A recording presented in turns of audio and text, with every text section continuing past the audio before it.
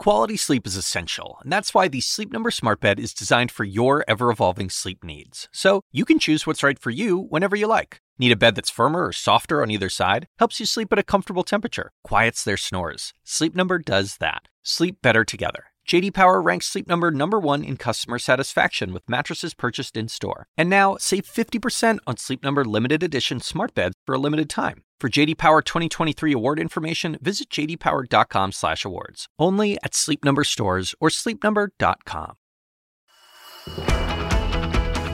Good morning, everyone. We are glad you're with us this Wednesday. Let's get started with 5 things to know. It is Wednesday, April the 26th, 2023. House Republican leaders pushing for a vote on their debt ceiling plan as early as today, but it's just not clear if they've got the votes, right? And President Biden now says he's going to veto the bill. Yeah, sure sounds like they don't. Also today, the Taliban has now killed the suspected ISIS mastermind who was behind that 2021 suicide bombing at the Kabul airport. Of course, that is one that killed 13 U.S. service members. This is according to the White House. The Pentagon says the U.S. was not involved in that operation. Also, the woman who says former President Trump raped her could take the stand today in her battery and defamation lawsuit against him. Court is going to get underway in the E. Jean Carroll case at 10 a.m. Eastern. Also happening today, Asa Hutchinson formally launching his presidential campaign. The former Republican governor of Arkansas is now one of 5 candidates running so far in the primary. And Kim Kardashian tells CNN she'd be willing to step away from the cameras and become an attorney full-time. Our wide-ranging conversation coming up. CNN This Morning starts right now.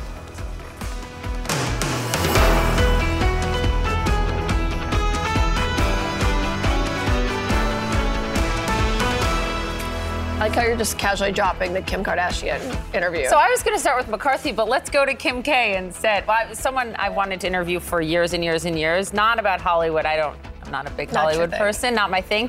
But justice, social justice reform and criminal justice reform is, and I got to do that yesterday. And I cannot wait for everyone to hear what she had to say, what she wants to do, and why she wants to meet with President Biden ahead. It's amazing.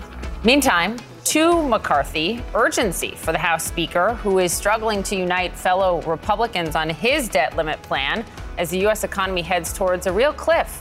Here's why the fear is more intense. Remember tax day last week? It was weaker than expected in terms of what everyone paid into the government. That could move the potential default date up to early June. So it is crucial.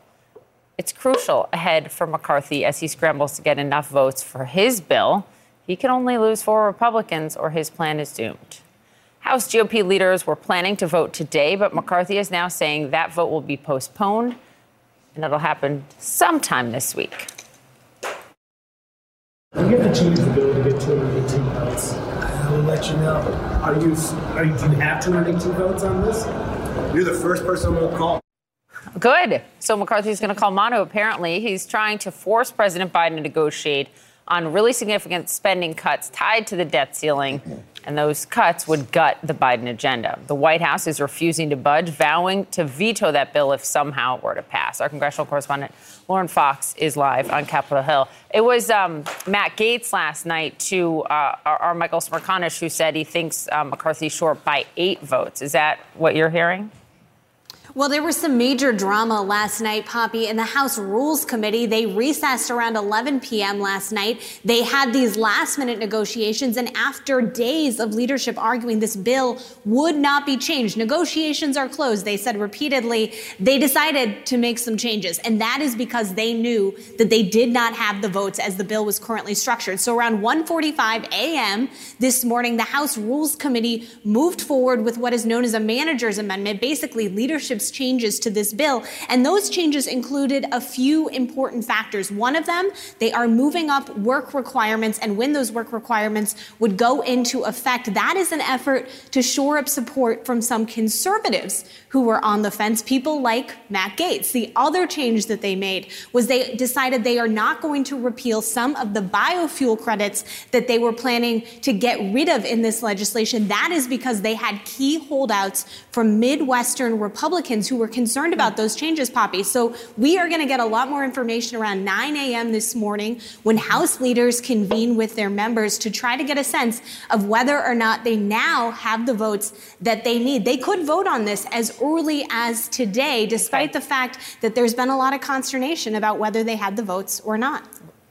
And to be clear, I said McCarthy said he would postpone it. Clearly, he's not saying that. So maybe it could happen as early as today. That might solve the Matt Gaetz issue. I'm not sure if it solves people like Nancy Mace, for example, who have sort of broader issues with this. Well, what happens if McCarthy doesn't get the votes he needs? Then what? Well, I mean, that is the big question, because the argument that leadership is going to make in this meeting today, the argument they have been making for the last several days to members who were on the fence is, this may not be perfect, this may not be all that you want included, but this is the only chance we have to prove to the White House that, look, Republicans are united, we have a plan, what's your plan going to be? Let's sit down at the negotiating table and figure this out. If McCarthy can't pull his membership together, it puts into question his own leadership. It also puts into question whether or not he's going to have a chance at all to negotiate with the president, who wants a clean debt ceiling increase. Poppy? Okay, Lauren Fox, thanks very much for that update. All right, in just a few hours from now, the civil battery and defamation trial that is being brought against former President Trump by the columnist E. Jean Carroll is going to resume here in New York. Carroll is expected to testify along with an employee from Bergdorf Goodman, according to a source telling CNN.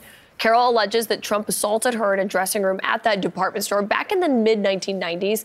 Those are allegations Trump has denied repeatedly. I preceded him into the dressing room. The minute he closed that door, I was banged up against the wall. He slammed you against the wall. Yeah, I hit my head really hard. She has been speaking out against this since 2019, but this week on Tuesday, a jury of 9 people was impaneled for the case. It's 6 men, 3 women. According to the judge, jurors are going to be transported to the courthouse in Marshal-supervised vehicles that are actually going to go through a garage to avoid the crowd that often forms outside the courthouse. In opening statements yesterday, Carroll's attorney revealed that 2 other alleged victims of Trump's are also going to testify to show a pattern, according to the attorney, of his alleged violent behavior. Sean Crowley said 3 women, 1 clear pattern. Start with a friendly encounter in a semi-public place. All of a sudden, pounce, kiss, grab, grope, don't wait. When you are a star, you can do anything you want. The attorney continued, and when they speak up about what happened, attack, humiliate them, call them liars, call them too ugly to assault. Carroll's attorney, speaking directly to Trump's words, of course, that were heard in that infamous Access Hollywood tape, which is also going to be shown to the jury, we are told. Trump's attorney, Joe Tacopina, says in opening statements that Carroll and the 2 other women are, quote, conspiring to hurt Trump politically. A manhunt is underway this morning for 4 inmates who escaped from a jail in Mississippi. One of them is now accused of killing a man and stealing his car while on the run. The sheriff in Hinds County, that includes Jackson, say officials believe that the men got out through a pair of breaches on Saturday, one in their living quarters, another in the roof. Our Amber Walker joins us now. Obviously, scary manhunt for 4 of them. What do we know about this search?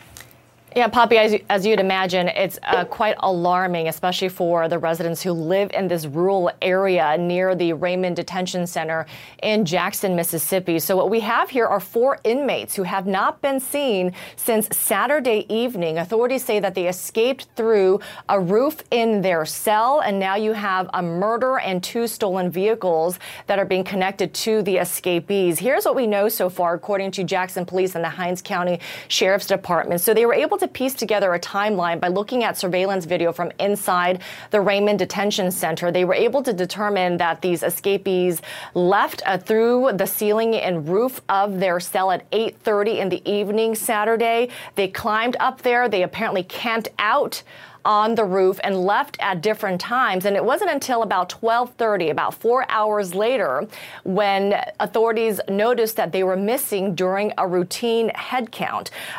Now, there was we do believe that 3 of those suspects are still in Mississippi, another believed to have traveled to Texas. I do want to show you pictures of these 4 escapees that police are searching for. They do believe they are armed and dangerous. The first being 22-year-old Dylan Arrington. He has been charged with auto theft, and he's also a convicted felon in possession of a firearm.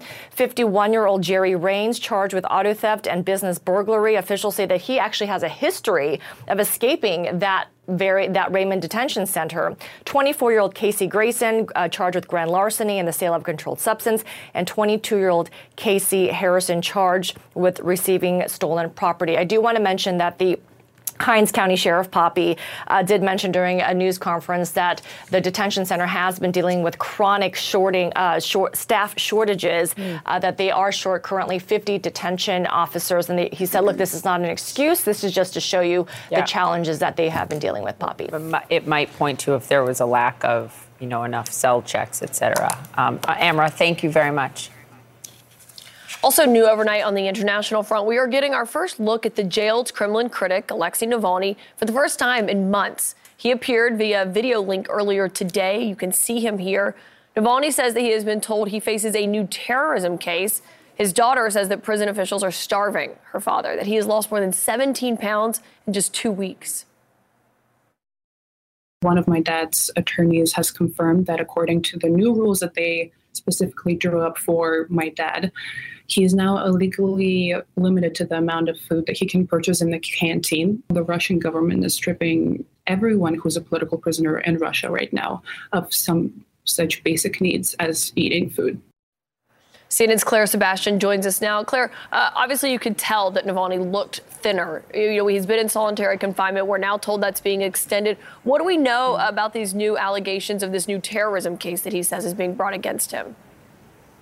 Yeah, Caitlin, it's complicated, and in fact his daughter has suggested perhaps intentionally so, but it all adds up to a worsening situation, an even bleaker outlook for Russia's most prominent opposition figure. What happened this morning, and the hearing is now over, was that the judge ruled in favor of prosecutors who asked to limit the amount of time that Navalny and his team have to review what they say is 196 volumes of documents in an extremism case against him. He will now have only between now and May the 5th, so about 10 days, to review that. Very serious charges that his team say would carry a maximum sentence of 30 years, which would, of course, come on top of the 11 and a half years that he's currently serving. Separately from that, Navalny has said that he has been told he faces another terrorism case, he says, related to something he allegedly did in prison. All of this taking place in a closed hearing, something that his team has criticized, and all as we see increasing concerns around his health, his restrictions and food,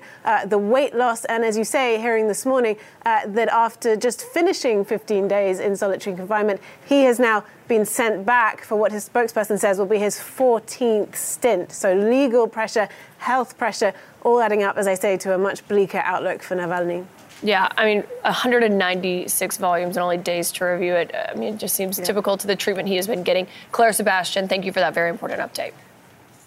Also the White House says the Taliban has killed the ISIS mastermind behind the suicide bombing. You'll remember they killed 13 U.S. troops during the chaotic U.S. withdrawal from Afghanistan. We'll take you live to the Pentagon with details. Plus, former President Trump is now suggesting he may skip Republican primary debates. The Democrats, we should note, have not scheduled any as President Biden is making his run official. Will they even happen? We'll see.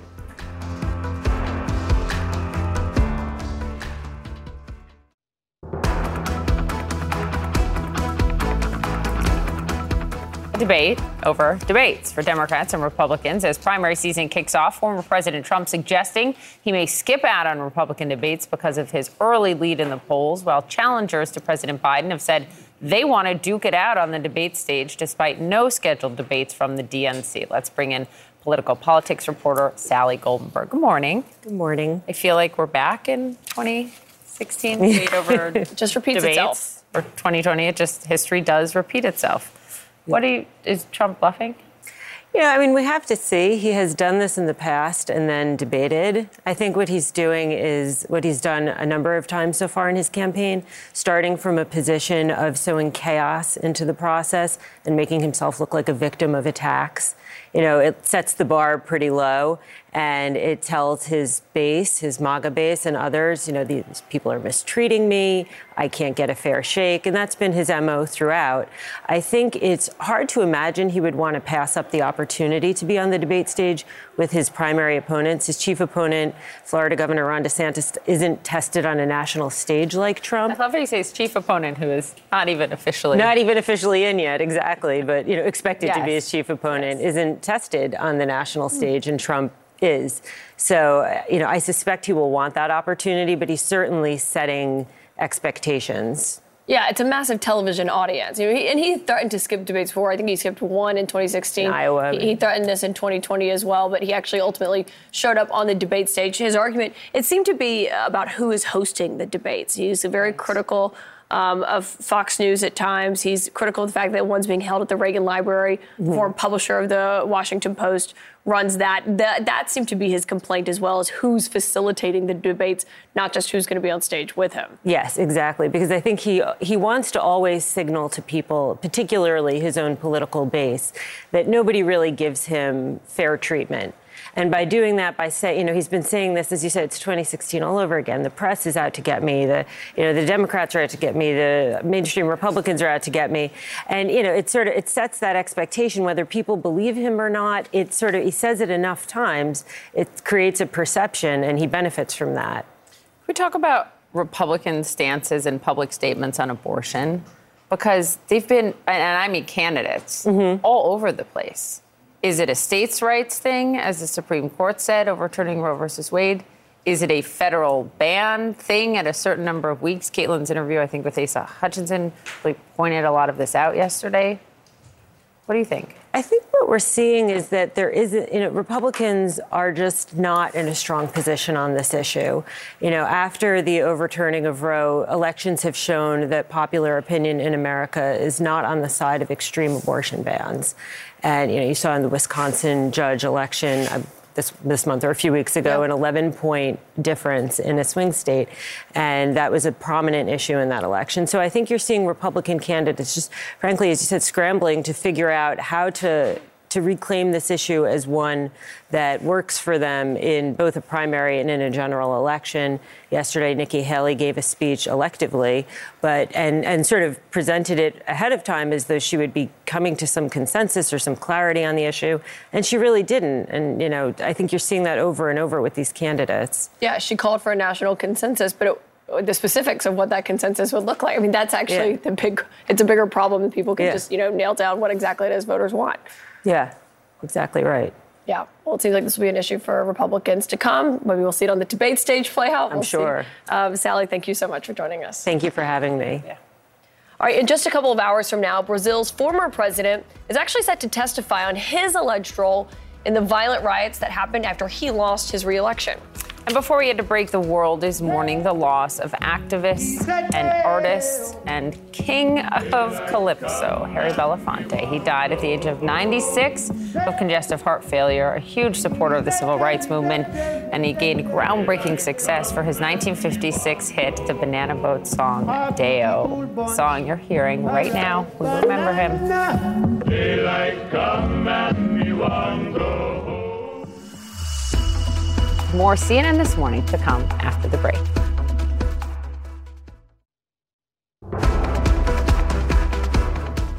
The White House now says that the head of the ISIS cell that was the leader behind that deadly 2021 suicide bombing at the Kabul International Airport has now been killed by the Taliban. The horrific attack was carried out in the final days of that chaotic U.S. withdrawal from Afghanistan. It killed 13 American service members and also more than 170 Afghans. CNN's Natasha Bertrand is live at the Pentagon with more. Natasha, this is coming from the White House, from the Pentagon. What do we know about this? Was the U.S. involved in this at all based on what we know so far? Yeah, Caitlin, so we got two statements last night, one from the White House National Security Council and one late at night from the Pentagon. The National Security Council not telling us much, and neither really did the Pentagon, but saying that they do believe that the ISIS-K planner, who was responsible for basically masterminding this attack on Abbey Gate back in August of 2021, was killed by the Taliban in early April. Now, the Defense Department in their statement late last night said that the U.S. was not involved in this operation. This was purely a Taliban operation. However, they feel confident that the intelligence that they have, that this senior ISIS-K leader was killed, is accurate. But they are not revealing the actual name of this alleged ISIS leader who apparently carried out, or planned, I should say, this massive attack on Abbey Gate in the waning days of the American evacuation from Kabul there.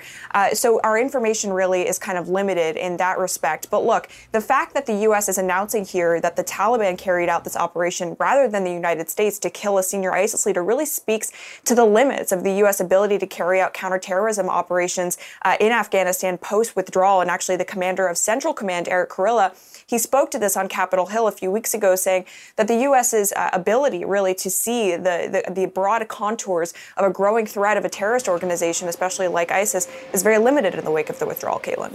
Yeah, and I know, given, we've been looking at the aftermath of the withdrawal, it's certainly been a point of scrutiny for Republicans on Capitol Hill who are praising the fact that this leader has been killed, but they're still saying that doesn't take away from how the withdrawal went down, with the fact that these 13 U.S. service members were killed in this attack.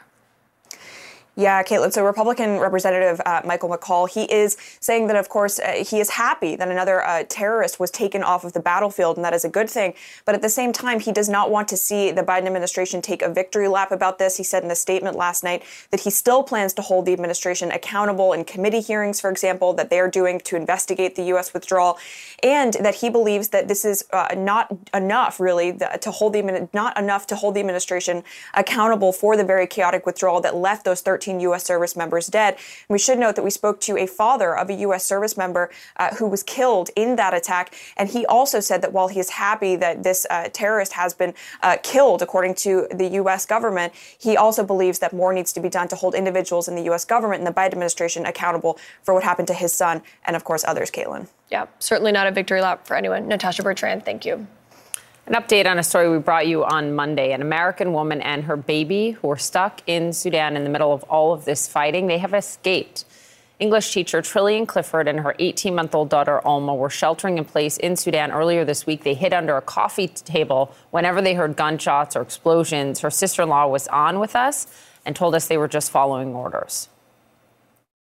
We're in a very awful holding pattern because Trillian's been told by both the U.S. Embassy and the international school that she works for that she has to shelter in place and that she should not accept any offers for private evacuation. So she is just stuck waiting right now in fear.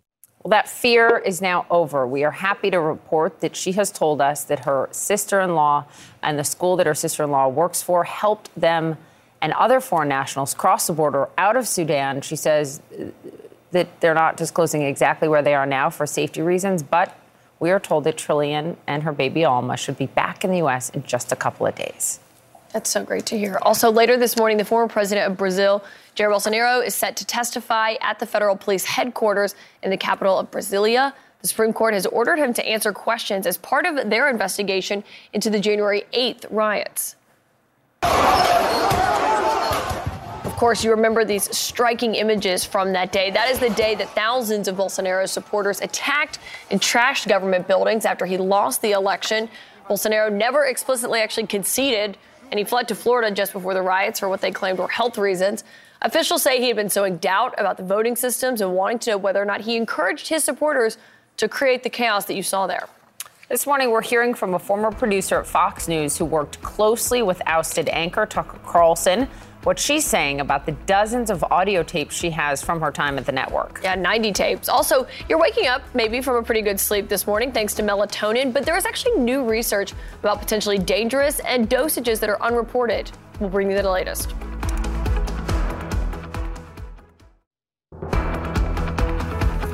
New this morning, the Wall Street Journal, obviously owned by the same parent company as Fox News, is reporting Tucker Carlson's disregard for management and his vulgar messages about colleagues were a big factor in Fox News' decision to part ways with its primetime host. The Rupert Murdoch-owned paper reports that in that Dominion defamation lawsuit, Fox's lawyers thought they were telling Carlson good news. They persuaded the court to redact from a legal filing the time that Carlson called a senior Fox News executive the C word.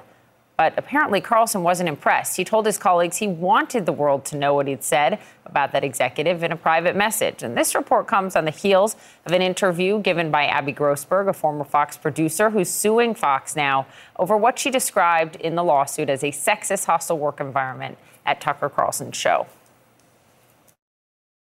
Tucker and his executive producer, Justin Wells, who was also fired, really were responsible for breaking me and making my life a living hell. So there is a feeling of justice, but it's only partial. Immediately, I show up first day of work, and I know that this is a popular one. It's been widely publicized. There are literally pictures like this big of Nancy Pelosi in a bathing suit in Europe, plastered all over. Within a few days there, I was called into Justin Wells' office with Alex McCaskill, who was a senior producer as well, and asked if Maria was having an affair with Kevin McCarthy. It was just, I was shocked.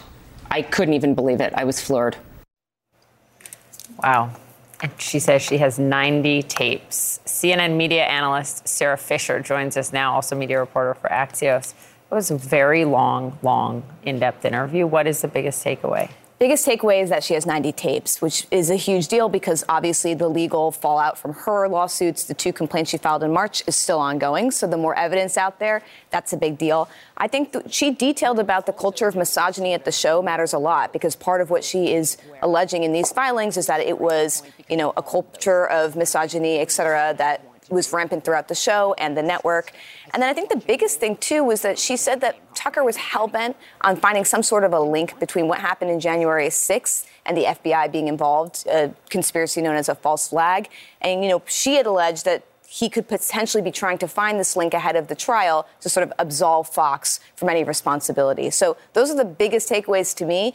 But again, as she says she has 90 tapes, there's a lot more that could be coming. I have a thought on the connection conspiracy thing, but on the tapes, what she seemed to be saying was what reporters often do is use Otter, that app. I mean, it's not just that one, but others, to record conversations. They're having maybe pre-interviews or something like that. That's what she seemed to be saying she had those tapes for, not that she was necessarily surreptitiously recording people, right? That's my understanding of it, too. And another thing I wanted to just flag is part of what she says she has are sort of like pre-interviews that what the Fox News hosts were having with Trump allies. So, for example, lawmakers or people like Sidney Powell, lawyers, et cetera. And that matters because in those interviews, apparently, these Trump allies had conceded that they don't have exact proof that Dominion voting systems rigged the election. So that's why that's a very explosive thing to have, because it essentially proves that Fox News knew that the people who were coming on its air were going to be promoting something that wasn't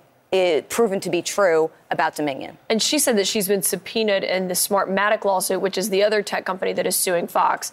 Abby Grossberg said she's been subpoenaed in that. That's a big deal, Caitlin, because if you think about Dominion, they settled for $787 million, but they were trying to get $1.6 billion in damages. Smartmatic is alleging $2.7 billion in damages. And so Fox actually now has to pivot and prepare for a potentially even bigger defamation suit that's going to go down. And so her coming out now and saying that there's even more proof out there, I'm sure Smartmatic's lawyers are looking at this and thinking that this is a huge win for them. Yeah, that's a great point. By the way, if anyone thought this was just sort of a U.S. issue, think again, Sergei Lavrov here. Given Russia's position this month on the Security Council. Listen to what he said about this.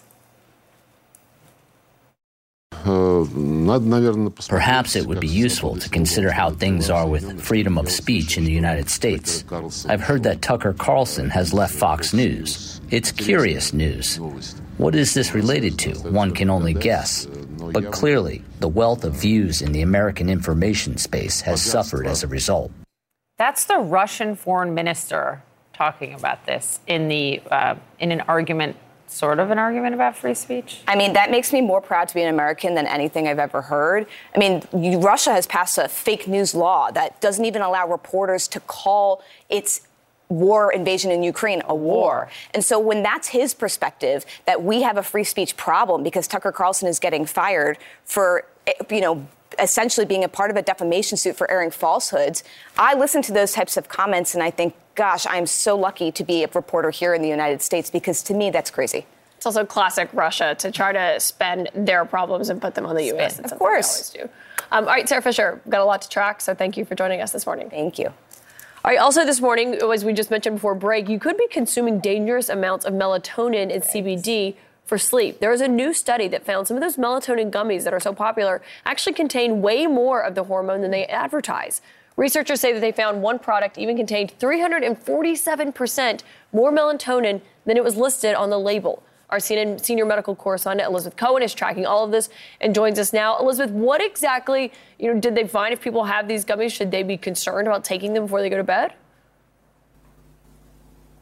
I think people need to know that the supplement industry, it's regulated, but not the same way that drugs are. And study after study has found that the amounts that are in supplements are not always what they say they are. So let's take a look at these melatonin gummies. So when this group did their research, it's published in the Journal of the American Medical Association, they tested 25 brands. The levels of melatonin range from 74% to 347%, so way more of what was in the label. And only 3 of them actually contained within 10% of what they were labeled. One of them actually had no melatonin at all. Now, sometimes children take these gummies, and the side effects of melatonin use in children are, can be pretty serious. They get drowsy, they get headaches, they get agitated, they wet the bed. So, you want to be really careful. Just because something comes in a bottle and it's labeled doesn't mean that you're getting exactly what you think you're getting. Then how can you know?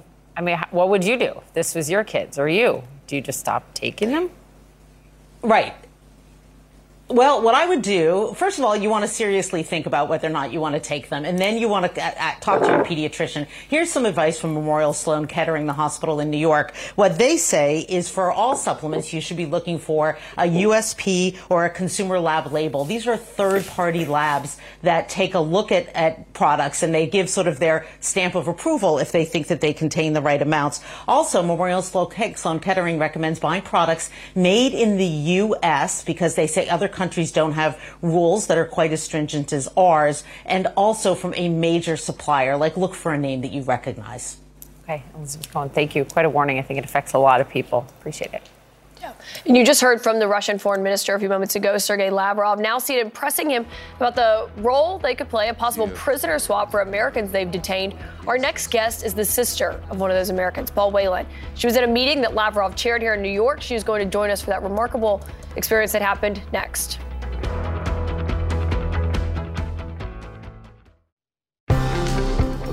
In the Russian Federation, there are several American citizens who are serving sentences for various crimes. I refer to Paul Whelan and Evan Gershkovich. They were detained when they were committing a crime, receiving material that was a state secret. That's the Russian foreign minister, Sergei Lavrov, talking about the detained Americans, wrongfully detained, Evan Gershkovich, a Wall Street Journal reporter, and the former U.S. Marine Paul Whelan. These are the last photos that Whelan's family saw of him at his trial 3 years ago. Whelan was sentenced to 16 years in prison in 2020 after being arrested on espionage charges at a Moscow hotel in December 2018. His sister Elizabeth actually attended the United Nations Security Council meeting yesterday that the Russian foreign minister Sergei Lavrov chaired on Monday. U.S. Ambassador to the United Nations Linda Thomas-Greenfield specifically referenced Whelan's presence in the room. Where today we're joined by Paul's sister, Elizabeth. And I want Minister Lavrov to look into her eyes and see her suffering. I want you to see what it's like to miss your brother for 4 years. And Elizabeth joins us now. Thank you so much for being here and coming in person. What was it like to actually not only be in the same room as him, but you actually made eye contact with Sergei Lavrov? Yes, I literally sat there for 2 hours staring at him. And as you saw, the ambassador asked me she indicated me, and I stood up, and they looked over, which I was surprised at. I thought he would shuffle papers or do something like that. But I thought it was really important for Paul's sake to show the face of someone who was being wrongfully detained in Russia. Your brother Paul has been wrongfully detained for now 1,580 days exactly. And since his detention, we've seen the release of Brittany Griner. We've also seen the detention of the journalist Evan Gershkovich. Do you feel more or less hopeful now that your brother will come home soon?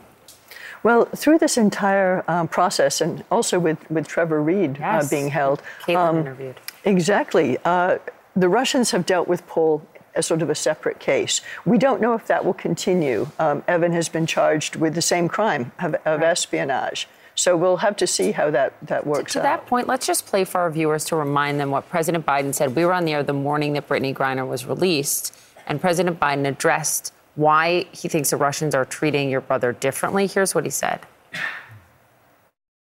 For totally illegitimate reasons, Russia is treating Paul's case differently than Brittany's. And while we have not yet succeeded in securing Paul's release, we are not giving up. We will never give up. Yeah. As you hear that, and now look at Evan also detained under the same false accusations, what do you think? Well, of course, I'm hoping that the same type of effort is put towards both of them. No American should be wrongfully detained by a foreign country. That's hostage diplomacy. That's an attempt to get something from America using our people as pawns. It has to stop. And I want my brother home. You haven't talked to your brother since 2018, right? December 2018? Right. Yeah. He did get the chance to speak with the U.S. ambassador to Russia recently. I know they had quite a long conversation. What were the biggest takeaways that the ambassador had from that conversation? I'm not sure. We haven't had an opportunity to speak to the ambassador about that conversation. Why not? That kind of surprises me. Well, I think it's timing as much as anything. And of course, Paul is the detainee. So, they have their own relationship now, their own discussion. But we do speak to other people within the U.S. government. And of course, we were delighted to hear about that phone call. It's really important, I think, for Paul's morale that he knows he has that support. We also heard from the envoy for hostage affairs, sort of who oversees these discussions with Russia, and that's Roger Carsons, who spoke with your brother just a few weeks ago. He told CNN, Paul sings the national anthem every day from his prison cell. Do you know anything else about what his life is like detained now? We don't have an awful lot of detail. He can speak to my parents in short phone calls a number of times a week, but he also is being listened to by the guards. And there's information we still don't know, the details of his arrest, what happened at the trial, anything of that nature. But I think it's important that although we think of Paul, he's strong, he's singing the national anthem, he has to pull that strength forward every single day. He has to find that within himself every day while he waits for the news that he will finally be coming home. And as you said, 1,580 days later, it has not happened. Are you getting what you need from the White House right now?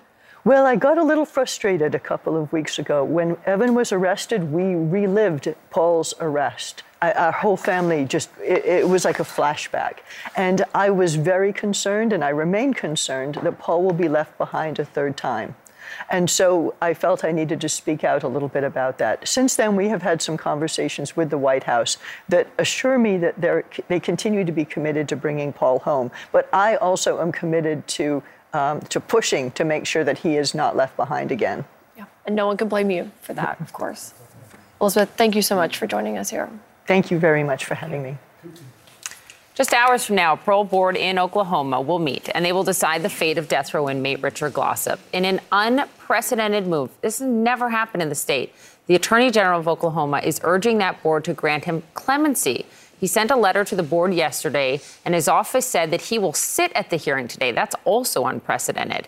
In 1998, Glossip was convicted in a murder-for-hire plot against his then boss. He has maintained his innocence. Now the Attorney General says, quote, material evidence was not disclosed to the jury.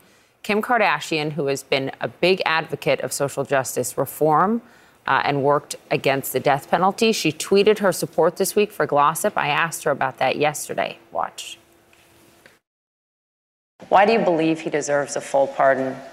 He has a hearing tomorrow. Yeah, his hearing's tomorrow. I think that there was hardly any evidence that linked him, if none, to his case. And I think that I personally don't believe in the death penalty. And I think that everyone deserves at least to have their case fully examined before they're about to be executed. It's just really that simple. And I just don't feel like he's gotten a fair chance. The Attorney General urged a new trial. The Court of Appeals denied that. Glossip will be executed May 18th if nothing changes. This is his 9th execution date. Next hour on CNN This Morning, we'll have much more of that wide-ranging interview with Kim Kardashian. We'll be right back.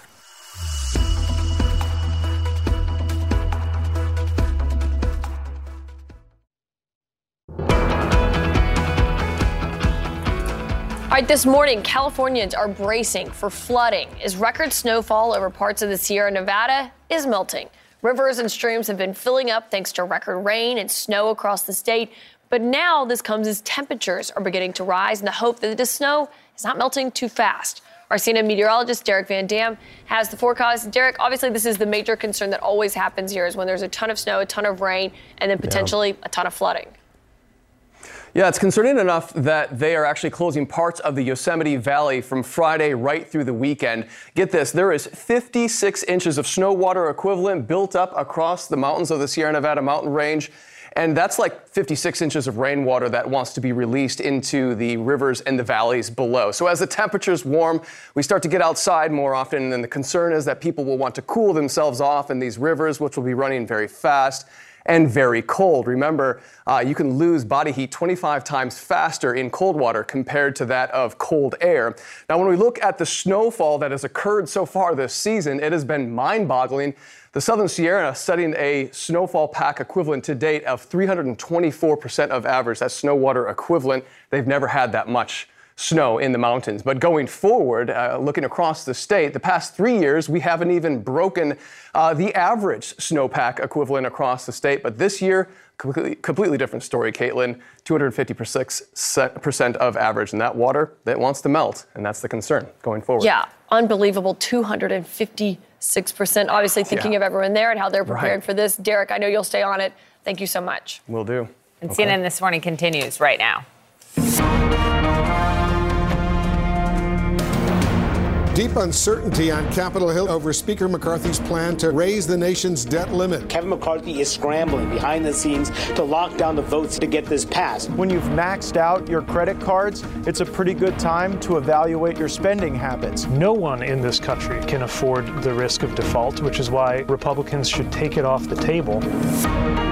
E. Jean Carroll expected to take the stand today in her civil case against Donald Trump. Her attorneys laid out their case that Donald Trump raped Carroll in a department store dressing room in the spring of 1996. Trump's lawyer denied that allegation, saying Carroll schemed with others to hurt Trump politically. The judge has ruled 2 other women who allege Trump forced himself on them can also take the stand.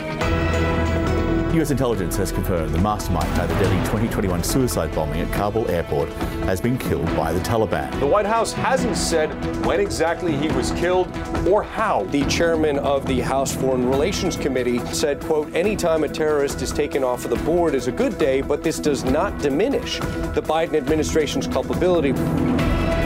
Collective national incompetence. That's the way a brutal new report describes the federal government's response to the COVID pandemic. Over 1.1 million COVID deaths in the U.S. did not need to happen. If anything, we have a clear roadmap about what is needed. I just hope we really focus on putting those solutions in place. You care most about people that we as a society have thrown away. And I wonder why that is. It takes 10, 20 years to do what I did in 6 months. And I didn't realize the fight at that time. Do you think this will be your life's most meaningful work ahead? I hope so. I hope so. Good morning, everyone. Happy Wednesday. Much more on that interesting interview with Kim Kardashian. Of course, that's coming up, but we've got a lot of headlines to get to this morning. In just a few hours, the woman who has accused former President Trump of raping her could take the stand as part of her battery and defamation lawsuit against him. That's the columnist E. Jean Carroll. She's expected to testify along with an employee from Bergdorf Goodman. That's according to a source telling CNN. As Carroll, of course, is alleging that Trump has assaulted her in a dressing room at the department store in the mid-90s. Those are allegations we should note the former president has denied.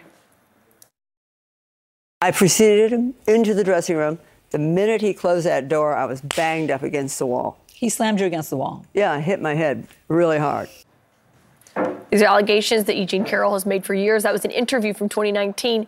But now this is all coming to a head in court. On Tuesday, a jury of 9 people was impaneled for the case. It's 6 men, 3 women. And according to the judge, those jurors are going to be transported to the courthouse, actually, in marshal-supervised vehicles. They'll go through a garage to avoid the crowd that they expect to form outside the courthouse. During opening statements on Tuesday, Carroll's attorney revealed that 2 other alleged victims of Trump's are expected to testify because they want to showcase a pattern of what they say is alleged violent behavior. Sean Crowley, the attorney, said three women, one clear pattern. Start with a friendly encounter in a semi-public place. All of a sudden, pounce, kiss, grab, grope, don't wait. When you are a star, you can do anything you want. And when they speak up about what happened, attack, humiliate them, call them liars, call them too ugly to assault. Those are the comments from the attorney. That's Carol's attorney speaking directly to what Trump had said, of course, in that now infamous Access Hollywood tape. That tape, we are told, will also be shown to the jury.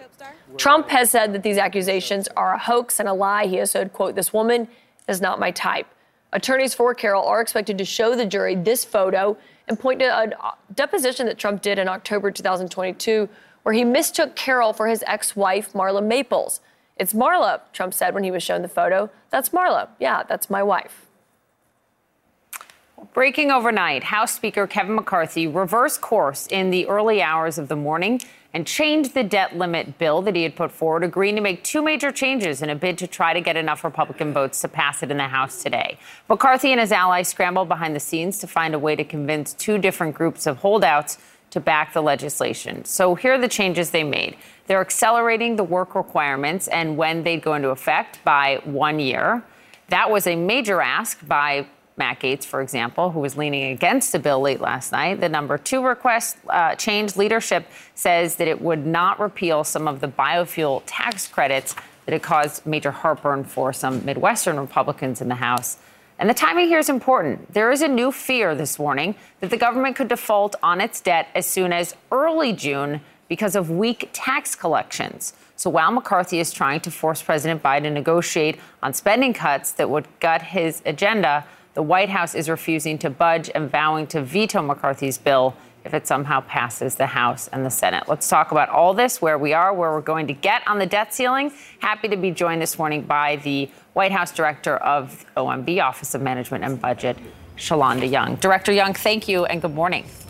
Good morning. How are you? I'm fine. There was a lot there because a lot changed at about 2 a.m. last night with McCarthy. Given where we are in this bad news about weaker tax receipts, meaning the government got less money from us, the taxpayers, so that means we could default sooner. Can you help the American people understand why the White House won't negotiate with Kevin McCarthy on the debt ceiling? Sure. Let's take a step back and remember what we're talking about. This can seem incredibly complicated for most Americans who don't follow this day in and day out. It's not. It's very simple. What we see congressional Republicans do is say, hey, we won't default only if we get to cut millions of dollars to programs that help middle class and working families in this country. We think that's wrong. And we've said from the beginning, default has to be off the table. Remember, for the last president, bipartisan members of Congress came together and avoided default 3 times. The only thing that's different is who sits in the White House. That's political games. That's brinksmanship. We're happy to talk about spending levels. What's the appropriate spending level for programs? That's separate. We need to avoid default. It's separate for you, but McCarthy doesn't want it to all be separate. The Congressional Budget Office came out this week and said that his plan would, I know you don't like it, and you point out where the cuts are, but it would put about $4.8 trillion toward deficit reduction over the next 10 years. And that's a huge concern. There's a new Pew poll just from February, and it shows Americans, not just Republicans, not just Democrats, Americans across party lines are really, really worried about the deficit. Why can't you do both things at once? Look, it actually is a separate process. I worked on it for almost 15 years. In the House of Representatives. It's called their appropriations process. Yes, I understand. As a matter of fact, in December, we worked in a bipartisan way to fund the government for the year. And by the way, don't be so sure that these savings get realized. This is why you don't see a full budget coming out of House Republicans, because their tax agenda is not reflected in the document that they're set to vote on this week. And remember, it is a stated policy of the Republican Party to support tax cuts that are skewed to the wealthy in this country. So you spend $3 trillion on tax cuts, you actually don't realize those savings in their bill. So that is a bait and switch. I think that's a fair point. If we were to see something again like the 2017 tax cuts, if Republicans are in power. I think the issue is this is the only score we can go with right now is what the CBO says, and nonpartisan, obviously. Look, let's talk about the real impact then for American people. A few weeks ago, we sat down with Jamie Dimon, who the White House has been talking to a lot through this banking crisis. And here's what he said the risk is, Director Young, about even getting close to a default in early June. The only question is how close they get to it before they do it, because you'll feel the pain before it happens. How much pain, even if we don't default, if we get to the brink? I think it's a bad idea. And, you know, our government debt can be downgraded again. So the closer we get to that, the more we're going to damage all of that. And then you'll see it in the markets. You'll see it. And that will scare people. Well, is the White House preparing for that possibility of what the real adverse impact would be for Americans on jobs, income, livelihood, even getting close to the brink? Look, we agree with the last clip you played. That's why we continue to say default should not be a part of Washington, D.C. brinksmanship. We know how to do this. Bipartisan members, many of them still in the House, on the Republican side, voted 3 times for the last president. It's a simple solution here. We shouldn't get close to the date. In 2011, I remember this. I worked in the House of Representatives at the time. Getting close to, flirting with, is detrimental to our full faith and credit in this country. It will cost American families. And we think that's wrong. So we agree with that. Take it off the table. Let's not have games. Let's not have drama around this. Congress needs to do its constitutional duty. Jamie Dimon also told me he does think that there should be negotiations on this. Look, you've got some Democrats, finally, Director, in Congress who have privately told CNN that they think that the president should negotiate. They think he should sit down with Kevin McCarthy and negotiate. It's just too dangerous not to. Your leverage here is unity, keeping the party together. How long can you keep that up if they're privately saying this? Go ahead. Well, I'm certainly not going to opine on private conversations. What I would say is Democrats are united in saying that default is detrimental to Americans. Democrats also know the meaning of what these budget cuts mean. Are we really talking about cutting veterans' medical care? Because that's what non-defense discretionary is. This is why it's vague on purpose. When people hear what these are, what they want in exchange for doing their job, people don't like it. Veterans medical care, Meals on Wheels, rail safety inspectors, less TSA agents, the summer rush time at the airport, that's wrongheaded. So if you want to have an honest conversation, negotiation, whatever you want to call it, about spending values and who you're for in this country, let's do that. Remember, this president put out a budget that gave us a path to cut the deficit by almost $3 trillion over 10 years. By the way, he was also honest about what his tax policy was. It was a full budget. He did that. Republicans don't want to put their full picture out. We're happy to have that debate, not with hostage taking. Director Young, I appreciate your time. Come back. Thanks very much. Thank you so much. You got it. Caitlin. You see Shalonda Young there on the White House lawn. We're also learning something from the White House this morning, announcing the Taliban has now killed the ISIS-K leader who was responsible for planning that 2021 bombing that happened at the Kabul airport.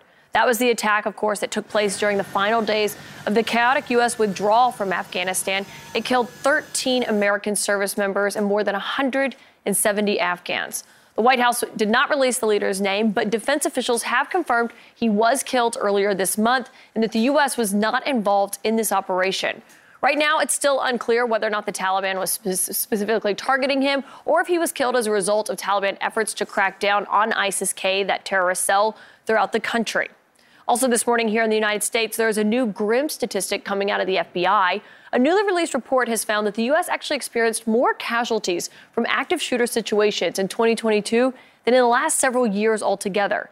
CNN's chief law enforcement intelligence analyst John Miller is tracking this new report. John, this is, just to look at this and to see how the numbers have changed over the years, it's hard to even fathom how much it's gone up. It really is. And, the FBI has been tracking this more carefully, looking not just for numbers, but for answers. This report was actually only released publicly about 10 minutes ago. But what it tells us is the active shooter in the United States for 2022, 50 shootings in 25 states.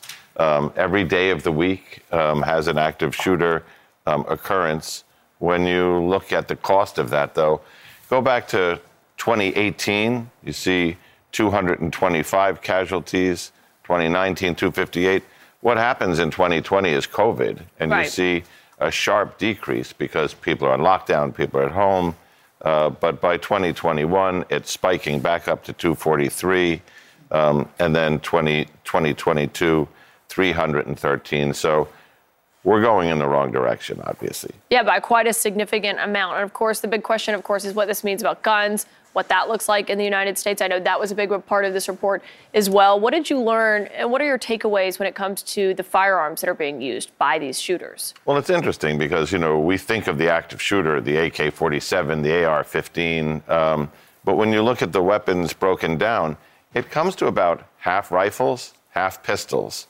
So, it's nothing you would minimize. If you go back to the Virginia Tech shooting, that was an individual with 2 pistols who, achieved a record body count, which, it's about the guns, not the type. Right, and how they're used, of course. And so I guess the big question when they do a report like this and you see how the numbers are going up, as you said, going in the wrong direction, people want to know what's the solution here? How do you fix this? What are their takeaways from this? So the study goes deep. This is a really interesting caveat because we talk about mass shootings. Mass shootings and active shooters are different. Every active shooter intends to be a mass shooting, but not every mass shooting is an active shooter. So in the FBI, what do you mean by that?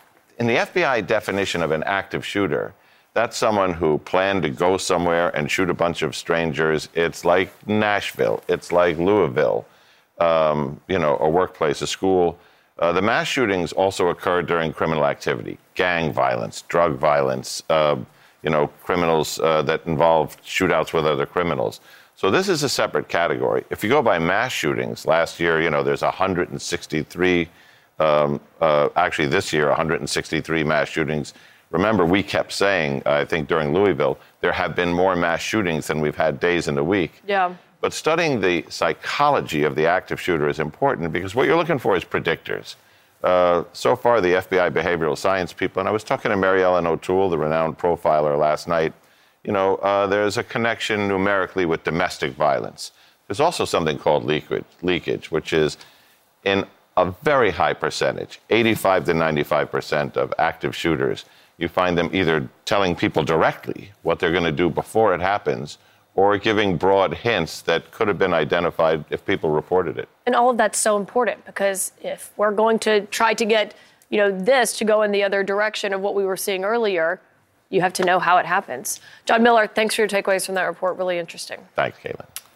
Also, another report, a scathing report, examines how the United States handled the COVID outbreak and whether this country is ready for another possible pandemic. Dr. Anthony Fauci joined CNN This Morning to respond. More CNN This Morning to come after the break.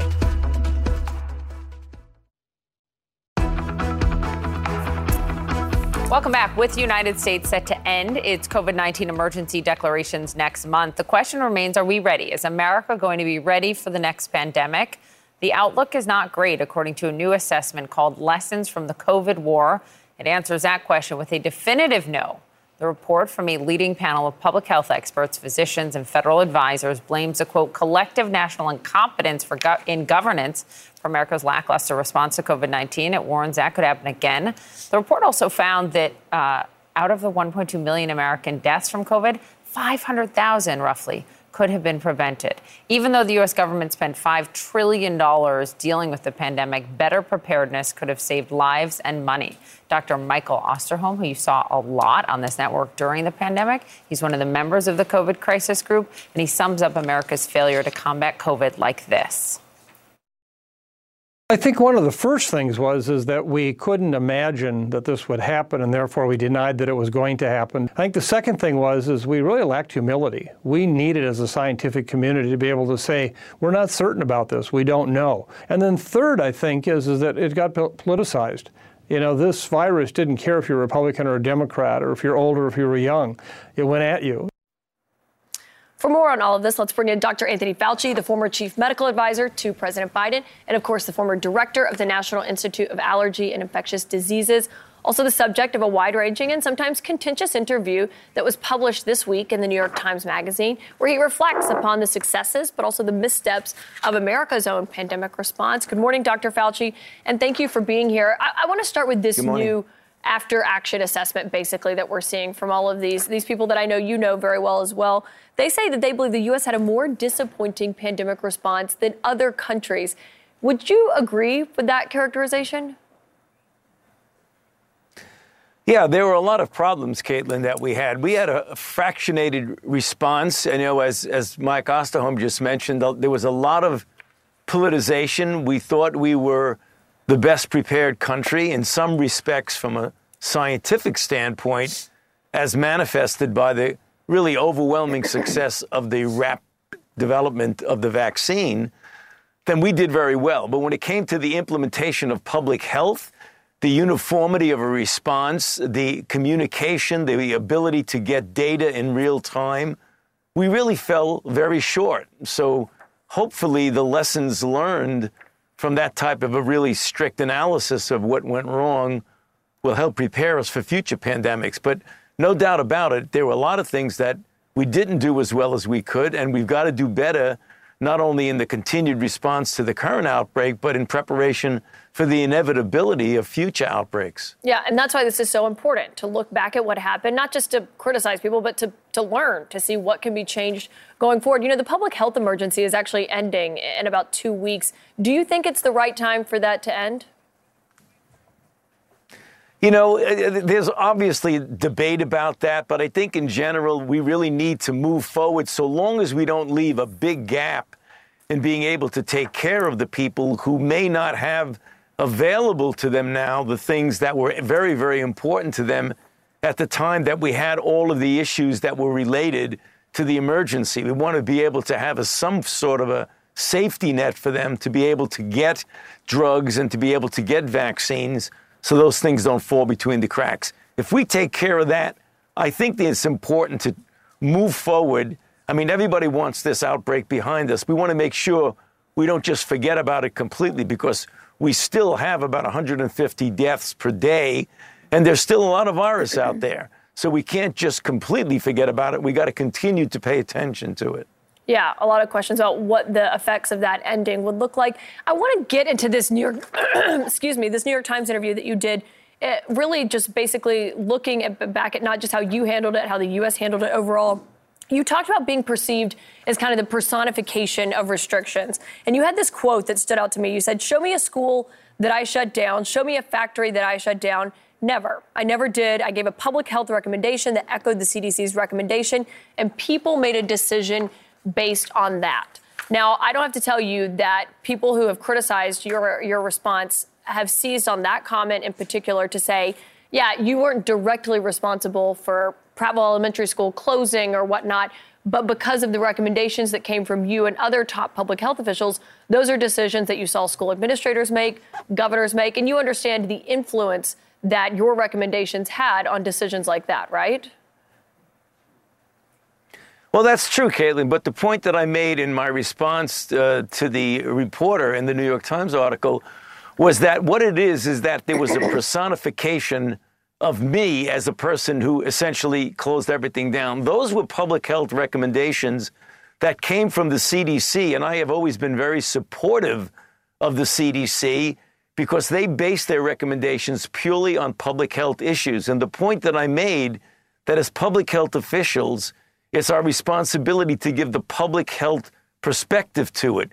The decision of how that balances with other considerations really comes from other authorities, from authorities who have things other than just the public health to be concerned about, economic and other considerations. So that's the point I was making. I was not trying to shun away from responsibility. We made a public health recommendation based on sound public health principles. But that's not the only issue that you need to consider when you're in the middle of an outbreak. Well, you have to consider a number of other things, and that's the point we're making. I think a lot of parents and teachers would say, well, yeah, the CDC, when they made these recommendations, they should have considered the effects that learning loss would have on children when they're making a decision like that. Is that something you agree with?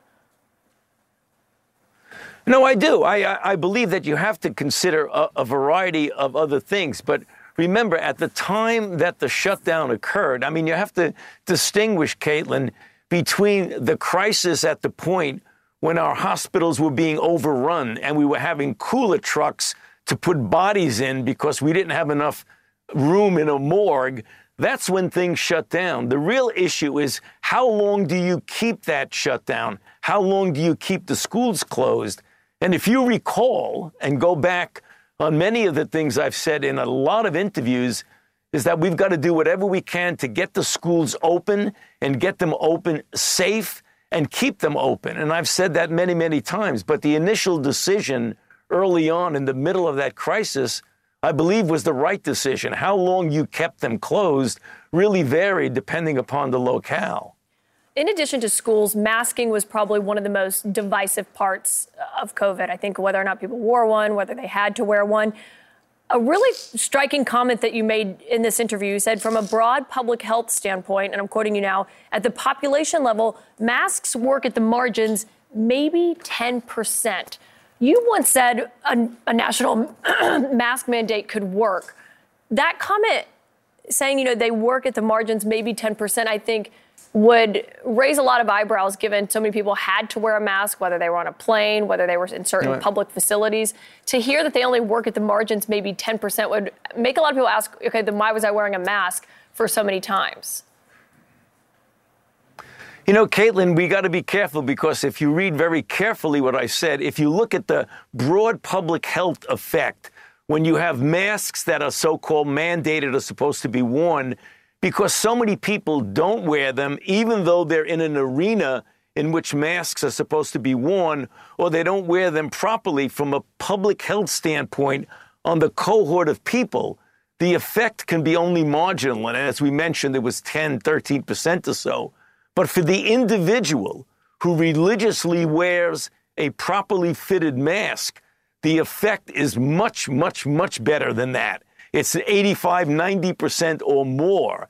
So we were trying to distinguish between what the broad effect on a population is when you have mask wearing versus the effect on the individual who religiously and properly wears the mask. There's a big difference there. That's what we were referring to about on the margins versus an individual effect of a person. Yeah, there is a big difference, of course, in someone like a doctor, someone who's used to doing this. In hindsight, though, when you look at this, do you think the mask mandates were a mistake?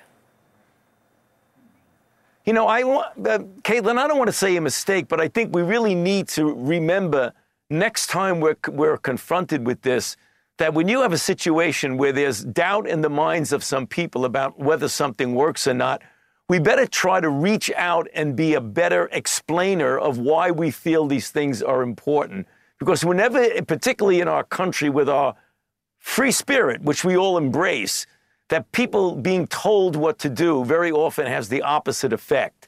That's what I was referring to in that interview. Yeah, I know you said a similar thing about vaccine requirements as well. One last question, something else that was at the end of your interview, you referenced the work that you did with HIV and with AIDS and the outreach that you felt changed how that response was, your outreach to that community specifically.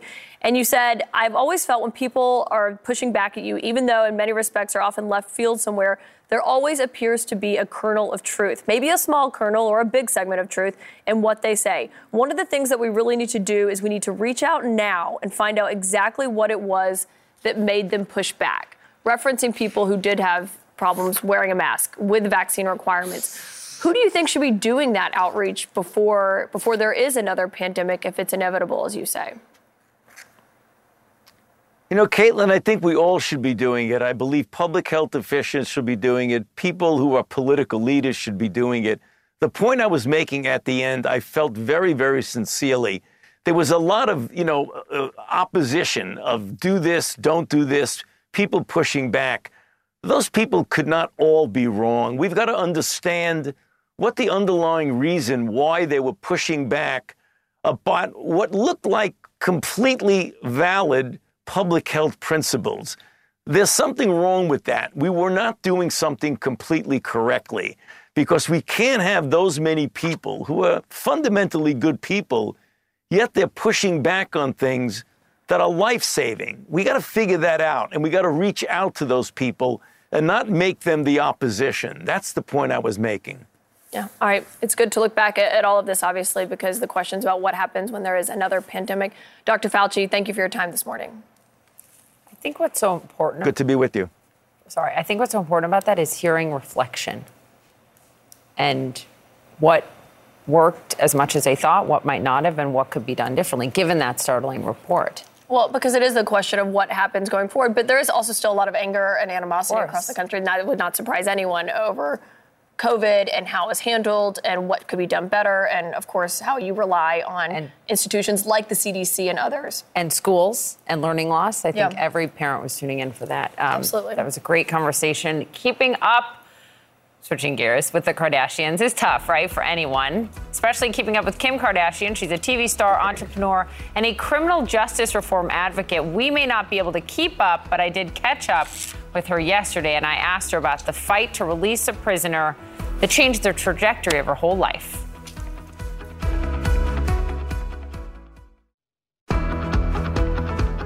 Oh, thank Kim Kardashian West. Kim, my war angel. Thank you, Kim. We all remember that day. That was Alice Marie Johnson in 2018 thanking Kim Kardashian for helping her get out of prison after 21 years behind bars. Kim had lobbied then-President Trump on her behalf, convincing him to commute Johnson's sentence for a first-time nonviolent drug offense. It's a moment that Kim told me changed the entire trajectory of her life. She has become relentless in using her platform to advocate for criminal justice reform. And she says she's now pretty close to becoming a lawyer, possibly full-time, and this shocked me, possibly away from the cameras that made her a star. I had the opportunity to sit down with her yesterday at the Time 100 Summit right here in New York. Here's part of that conversation. You are always in the spotlight, and yet you care most about people who are never in the spotlight. You care most about people that we as a society have thrown away. And I wonder why that is. I think experience, maybe just life experiences, positive, negative, becoming a mom, life changes you. I think you get to a point where you have experiences that just change you. And when I met Alice, and I felt like it was a fairly easy experience for me when I know it shouldn't be to help get someone out. It takes 10, 20 years to do what I did in 6 months. And I didn't realize the fight at that time. Mm-hmm. To me, that was a few phone calls. And that really struck me that, however it was done, it was done. Mm-hmm. I'm so grateful. But that process has to change. I think you're selling yourself short, though, because Van Jones, one of your biggest cheerleaders, a good friend of ours at CNN, told me this about you. There is nobody like Kim. She is in a category of her own. She takes every case so seriously. She'll have read the file with more care than the attorneys. She will know the case backwards and forwards in every meeting. Do you think this will be your life's most meaningful work ahead? I hope so. I always joke with my mom, who's my manager. I say, Kim K is retiring, and I'm just going to be an attorney. Kim Esquire. Yes. So I was like, so you can go help my siblings. So. Are you? So you can still Is have she a like, job. what about my 10%? Yes. So I'm giving her the heads up. Would you ever consider a life without the cameras? Yeah, absolutely. I do feel like I have there's a lot that's always on TV and a lot that's always out there, but I think my friends and my family know we really cherish a lot of our private times, and I would be just as happy being an attorney full-time and doing that. The journey just really opened up my eyes to so much that it gets overwhelming because there's so much to be done. And I just, I brought my sister Chloe to a prison for the first time last week, and that was really eye-opening for her. And I just, I would totally spend more time doing that. Cameras, no cameras.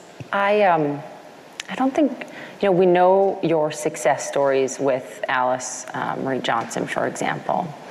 But what not everyone knows is that you've also had efforts where you haven't been able to help that person get off death row. You were the last phone call for one inmate who was being executed. I mean, I remember seeing you in tears, so shaken because of that. What is that like to feel when you can put all your weight behind something and you still lose them? It's such an, I don't even know the word for it, but it's just, it's like a really emotional experience. And so with that Brandon Bernard case that you're speaking of, who he was executed, it was really important for him to allow me to tell his story. And I think that my role in all of this is to storytell and to explain people's stories and their histories. And I really think people would understand. And, President Trump did understand once he started to hear these stories instead of just seeing their cases. And he went in being so pro-death penalty and really hard on crime to opening up his heart and realizing that so many people are inside that don't deserve to be and have completely rehabilitated themselves. And he passed a bill, the First Step Act, and I think almost 30,000 people have been let out because of the storytelling of one woman that changed his mind. So I think storytelling, and I think that's what my role is to really explain what people have been through to hopefully change the bigger picture. Have you talked to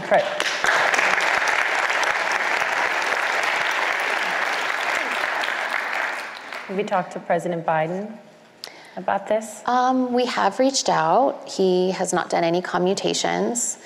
There's actually, Van and I were talking about a situation of a guy who got out, and they're actually trying to put them back in. So, fair to say you'd like a meeting in the Oval Office? I would love one. I would love one. Well, he's running again, Yes. if you haven't heard, I heard. this morning. I heard. To the victims' families, there are victims' families who say, no, they don't support the work you're doing. What do you say to them? I completely understand that as well. And my empathy and belief in rehabilitation doesn't take away my compassion for what they've gone through as a family. And and the people that I'm helping feel the same exact way. And we've had conversations about that. So I completely understand when someone reaches out, because the families do reach out sometimes.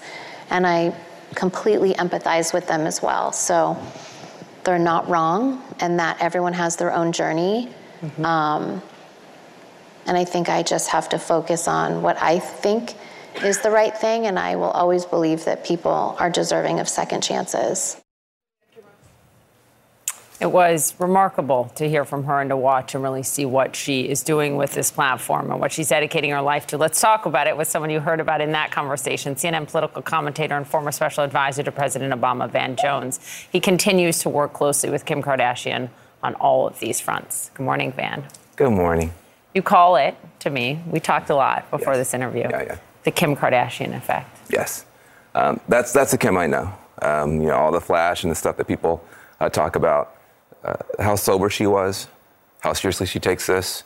And it is really, truly amazing. She's not wrong. Lawyers like myself, you will spend 10 years, 20 years on a case and sometimes lose. When someone like Kim Kardashian, she has more Instagram followers than some countries have people, okay? So when she reaches out to a governor or a senator or a president, they return the call. And sometimes that's all you need is just for someone to focus on the case. And you look in these cases, some of them are just horrible. You can't believe somebody's going to do life for a nonviolent drug offense, or somebody, even the people who testified against them have recounted 15 years ago and said they were lying, and that person still might be put to death, but you can't get any attention. Kim picks up the phone, and suddenly people are paying attention. And as I've said a million times, she's often more prepared than the lawyers. She's often read more of the cases, the background stuff. So she's just an extraordinary advocate. I love seeing criminal justice reform advocate under her name, not, celebrity, because that's who she's becoming. Interesting to me to hear her say she wants a meeting with President Biden. Obviously, the president's time is precious. She did note he hasn't commuted anyone's sentence yet. That is obviously something the president has the power to do, pardons and commutations. What's your sense of what she would bring up to President Biden? What would be on her agenda if she did get the chance to sit down with him? Well, I think where she's been successful is in two areas. One is moving forward with cases where you're looking for clemency, where you're looking for people who are wrongfully convicted or just have ridiculous sentences, to give them a chance to come home earlier. She was very effective with that with President Trump, and she's been effective with governors. So I think she would probably focus on that. She's got an incredible expertise in that area. But she also played a big role behind the scenes with getting the First Step Act passed. And there is the Equal Act, which is a very important bill, which would balance the treatment of crack versus powder cocaine and would let more people who've been in jail forever come home. And so she's a very effective advocate when it comes to legislation, when it comes to litigation. She's our secret weapon for justice. She really, really is. We spoke about the current death row inmate, Richard Glossip, who is set to be executed on May 18th this week. She publicly called for a full pardon for him, which the Attorney General of Oklahoma is taking steps no attorney general there has ever taken before, trying to get him a new trial. Yes. Do you think she could be impactful knowing the system in Oklahoma, knowing that the appeals court unanimously denied that request? It's tough, but, miracles are always possible when the truth is on your side. That's the thing that we learned over and over again. It's really, I think we have a criminal justice system that's much more broken than people know. Many more people are literally, if you just had a different lawyer or lived in a different zip code or a different skin color or just more money to pay for one more investigator, you would be home with your kids. But instead, you're sitting there on death row or you're sitting there in solitary confinement for decades. And so you can be a difference maker. And by the way, it's not just a celebrity like a Kim Kardashian. She'll tell you, anybody, if you step outside of that lane, if you care about an issue, whether it's criminal justice, whether it's underprivileged kids, whatever it is, you can make a much bigger difference on an issue than you know. She had no idea she could do this stuff. And there are people who are watching this who can make a tremendous difference, in their own area, in their own life, in their own neighborhood. It's just that the great thing about Kim is that she stepped outside of the norm and she found a whole different role for herself. That's not just true for Kim Kardashian, that's true for all of us. That's a call to action. Call to action. For a lot of us, man. I'll never forget the famous New Yorker cartoon. It says, well, how much justice can you afford? Right? Exactly. Remember that? Yeah. It's a real question of disparity on so many fronts. Yeah, it really is. And I appreciate you being interested in these issues, whether it's Kim or other people. You're always there. I think CNN has done a great job of lifting up these issues, and I hope you keep doing it. And I was very, very proud to see Kim yesterday. Following your lead. Thanks, fam. Thank you. All right, in less than 3 months, the U.S. women's soccer team is going to look to defend its back-to-back World Cup championships. All of this as the U.S. soccer program is also undergoing major leadership changes, including finding a coach for the men's team. We're going to get answers and have some questions of the future of U.S. soccer from the new sporting director, Matt Kroc. He'll join us here on set. More CNN This Morning to come after the break.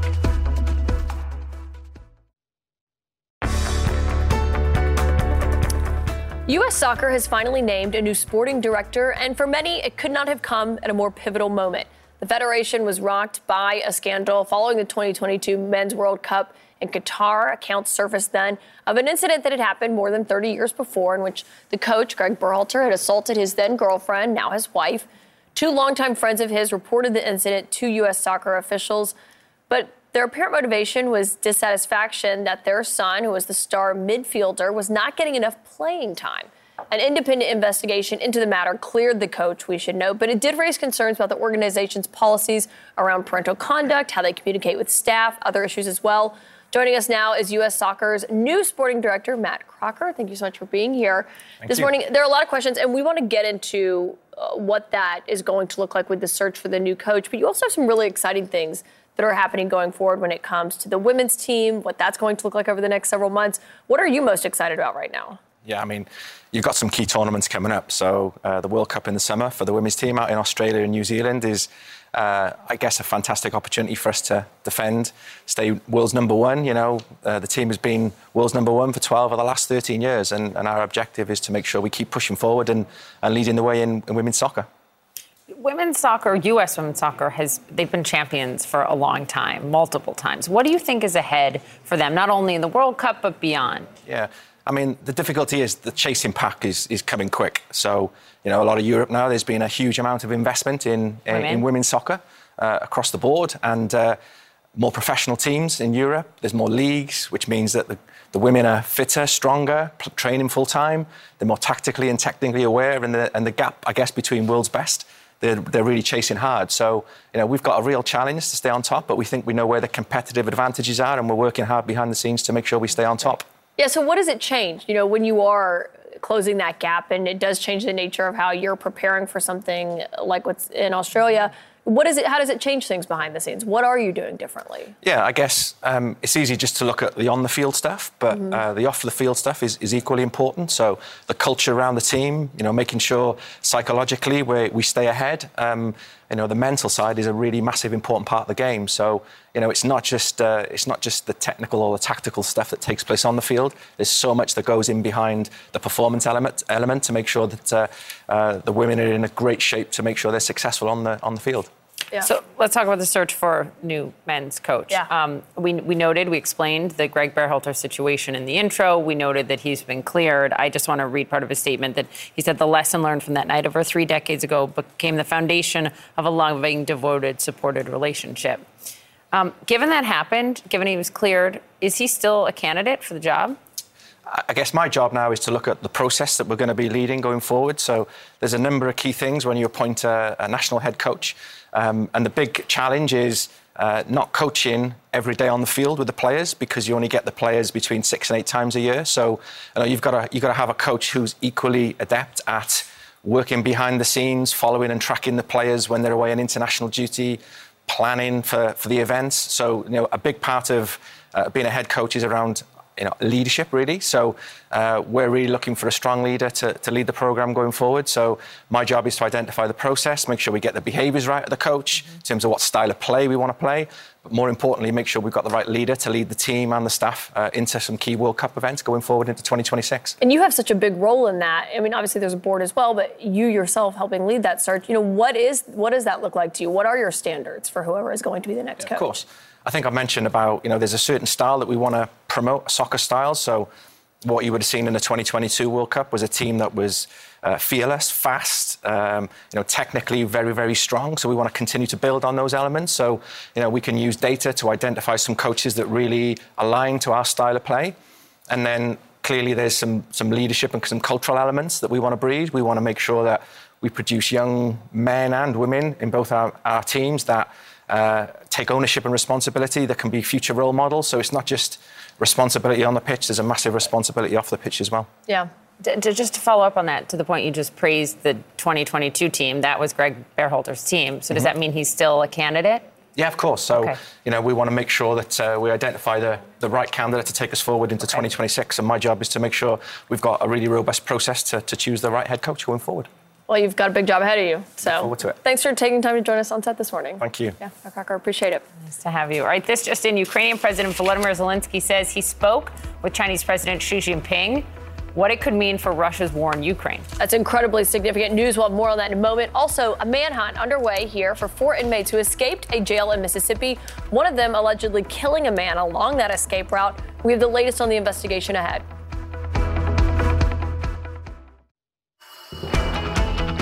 I'm going to continue to build and get 218 pounds. I will let you know. Good morning, everyone. We begin this hour with breaking news overnight. Last-minute changes to House Speaker Kevin McCarthy's debt limit bill. The Rules Committee worked through the night, adjourning at 5:20 this morning, really just before we went on air. This as McCarthy scrambles for Republican support ahead of today's possible vote. Also breaking news just in, Ukrainian President Zelensky has just had a conversation with Chinese President Xi Jinping. That's notable. They had not spoken since before Russia invaded Ukraine. Also, a multi-state manhunt underway this hour for 4 inmates who escaped from a Mississippi jail. One of them accused of killing a man and stealing his truck after breaking out of prison. Where that investigation is this morning. This hour of CNN This Morning starts right now.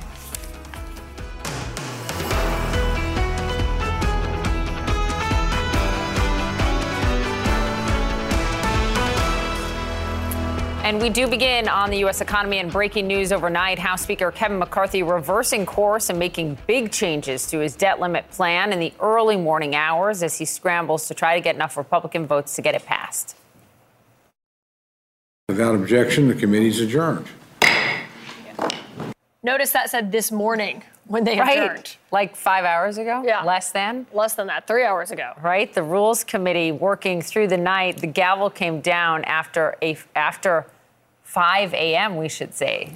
And here's why this matters, because Kevin McCarthy said there were not going to be any changes, but actually overnight there were two big changes. Number one, they are going to allow proposed work requirements for Medicaid beneficiaries to be implemented on a faster timetable. That was an ask by Florida Congressman Matt Gaetz. The other change, number two, leadership says they would not repeal some of those biofuel tax credits that had caused some major heartburn for Midwestern Republicans who were in and out of McCarthy's office yesterday. House Speaker McCarthy is facing new urgency in the standoff with the White House over raising the debt limit. It's growing more likely that the government could default as soon as early June if Congress does not act. Of course, that we've all talked about how that could lead to an economic disaster. So for more on that, we want to bring in Christine Romans. Of course, McCarthy's saying he's not going to change the plan. He changed it overnight. The Senate has said this is dead on arrival, but it's still important because House Republicans will still have to vote on this. Absolutely. And look, I mean, you couldn't get those Midwestern Republicans without allowing the biofuel tax breaks to stay. And there were conservative members of the caucus who really wanted to make sure you could speed up some of these timelines to tie work requirements with Medicaid and some other social programs. So these were things that really he had to do to get all the numbers on board. But that's the political football that the debt ceiling has become here. I mean, the loser in the football game is the American people and American living standards, right? I mean, this is what we know we're facing. And we're facing this a lot sooner than we thought. I mean, tax receipts are down something like 35% from the same time last year. That means less money is coming in the tax season. And that money is being used to pay the bills because after January 19th, we couldn't borrow any more money. So this is really incredibly important. That's fascinating. And it's coming much sooner than we thought. So early June is this so-called X date. And they're running out of time for a compromise here. I think it's fascinating, too, that literally how much people paid the government in their taxes affects when this could happen. Yeah, it's changing the dynamic of what we're seeing happening in real time. What you heard from the White House budget director, how concerned they are if they don't actually come to an agreement. The risk of a debt default is not zero, and that is not where we should ever be here. A debt default, of course, would cripple global markets. It would probably cause treasury prices to fall, yields to rise, borrowing costs to spike, stock market crashes probably around the world, a big decline in the dollar as people are selling treasuries and selling the dollar, which would undermine the stability of highly indebted international economies, right? So the risks are just terrible all around. So as we talk about the political horse trading, I just want to always step back and say this is the outcome for the American people is very, very bad here. Another thing, look, what Republicans want to do is save about $4.8 trillion over the next decade. That's how the CBO has scored McCarthy's plan. But Moody's ran these numbers, Mark Zandi and his colleagues at Moody's Analytics. So, OK, you're talking about 10 years of spending cuts. Well, spending cuts would slow the economy. In the near term, you would have real GDP about 1.6% next year under the McCarthy plan, compared with the clean bill that the president wants, 2.25% so GDP. Interesting. So you have Republicans who want to slow the economy. That's what this plan literally does. And Moody's says that is about 780,000 jobs will be lost if you go back to 2022 spending levels and you start talking about these cuts. I just wish we had you by our side always to help explain that and bring it home to the American people. Or maybe on Capitol Hill. Yeah, maybe on their side. Thank you. They speak a different language about this on Capitol Hill than they do, in global economic centers. Well, Christine Romans, they certainly do. So let's go to Capitol Hill. We've got Republican Congressman Brian Mast of Florida, who is there. He is on the Foreign Affairs Committee, of course, a Republican. Congressman, thanks for being with us this morning. I know that Republicans were working late into the night last night. Do they have the votes yet to get this passed? I'll find out at about 9 a.m. whether we have the votes. We'll be at a meeting. Everybody will come together. There was a lot that was mentioned there. If you want to unpack any of it, I look forward to talking about it.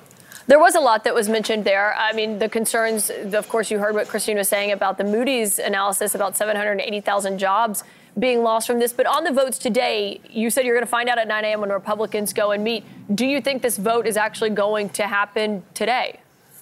I think that this vote happens today, but let's again talk about the D.C. sausage, how it's made. This is a vote that moves something over to the Senate you can count on the fact that there will be another vote after this, whether it's in a week or a month, because something will come back from the Senate with Republicans and Democrats over there, and whatever the president has to say after that, there will have to be another vote for whatever comes out of all of that. Yeah, that's right, because the Senate has said, regardless, this proposal is dead on arrival, but Republicans still have to vote together to get it passed. Right now, they don't have the votes. Do you have any concerns? Have you had concerns from Republican lawmakers about voting on this, putting their name and their vote on the record when it comes to things like the new work requirements, something that was changed overnight, blocking Biden's move on student debt? Are there any concerns about putting their name on that, even if it's not actually going to happen? I haven't heard concerns about that. Matt Gaetz and I have spoken length about the work requirements, and I just use myself as an example. I'm never going to be 100% in life. I lost 2 legs and a finger, and the point that I'm making here is that just because we're not 100% doesn't mean that we're work capable, and we have to get to the point in America that people go to work, have that pride that you get from going out there and producing and bringing home, and that has to be a part of it. So we've talked about that in length.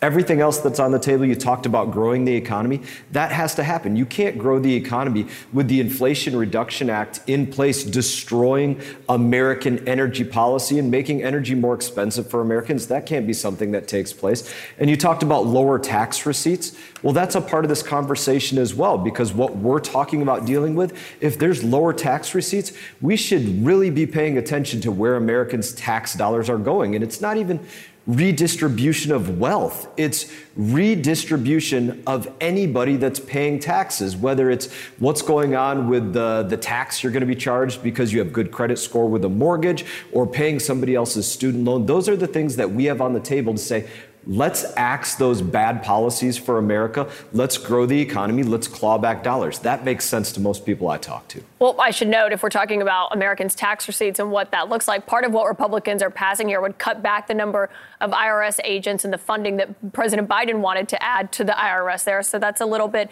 ironic. But Kevin McCarthy said there weren't going to be any changes to this.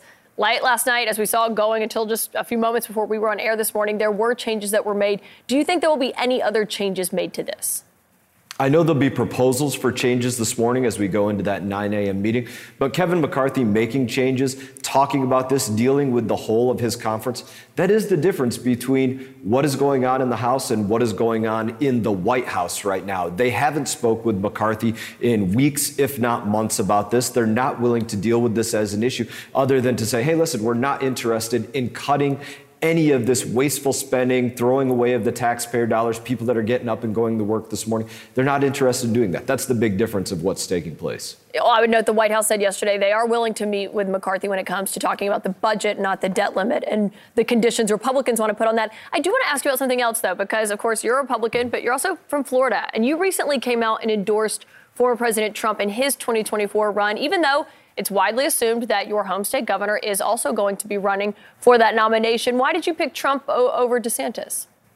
Take any issue that you could bring up on this show, whether it's dealing with China and trade policy or China and Taiwan or Vladimir Putin specifically, Russia, Ukraine, the way we're going to educate our kids in America or the southern border, anything that you could bring up. And I can tell you the person that I want dealing with that is Donald J. Trump. It's not George W. Bush in his prime or Mitt Romney or certainly not Joe Biden. He's proven that. Not that he had to be elected for him to prove that to me. But the list goes on. The one person that I want dealing with those issues, the way that he dealt with them before, is Donald J. Trump, and he has my full support. DeSantis, do you think, when you mention foreign policy, is it because he doesn't have the foreign policy credentials? What is it about him? There's not a what about DeSantis that I don't like. He's my governor, and I've loved his policies as governor. But President Trump has put the policies in place as the chief executive of the United States of America, delivering for Americans. You want to talk about the difference in tax receipts, something that was said earlier between under Biden right now and under Donald J. Trump, and what was taking place there. The way that Americans had a secure border. We were looking for things that made sense for America in an unashamed way. And that was a lightning in the bottle moment of American history with what was taking place. And it's been destroyed in a matter of a couple of years. And we can right the ship of America if we go back to fighting for America, which Joe Biden loves to bash. He said, you can call everybody a MAGA Republican, and that's an insult to say that somebody wants to make America great again. That's the wrong direction. Well, we have to see who the Republican nominee is actually going to be. But quickly, did you hear anything from DeSantis himself or his world when it came to your endorsement? Did they try to get your endorsement?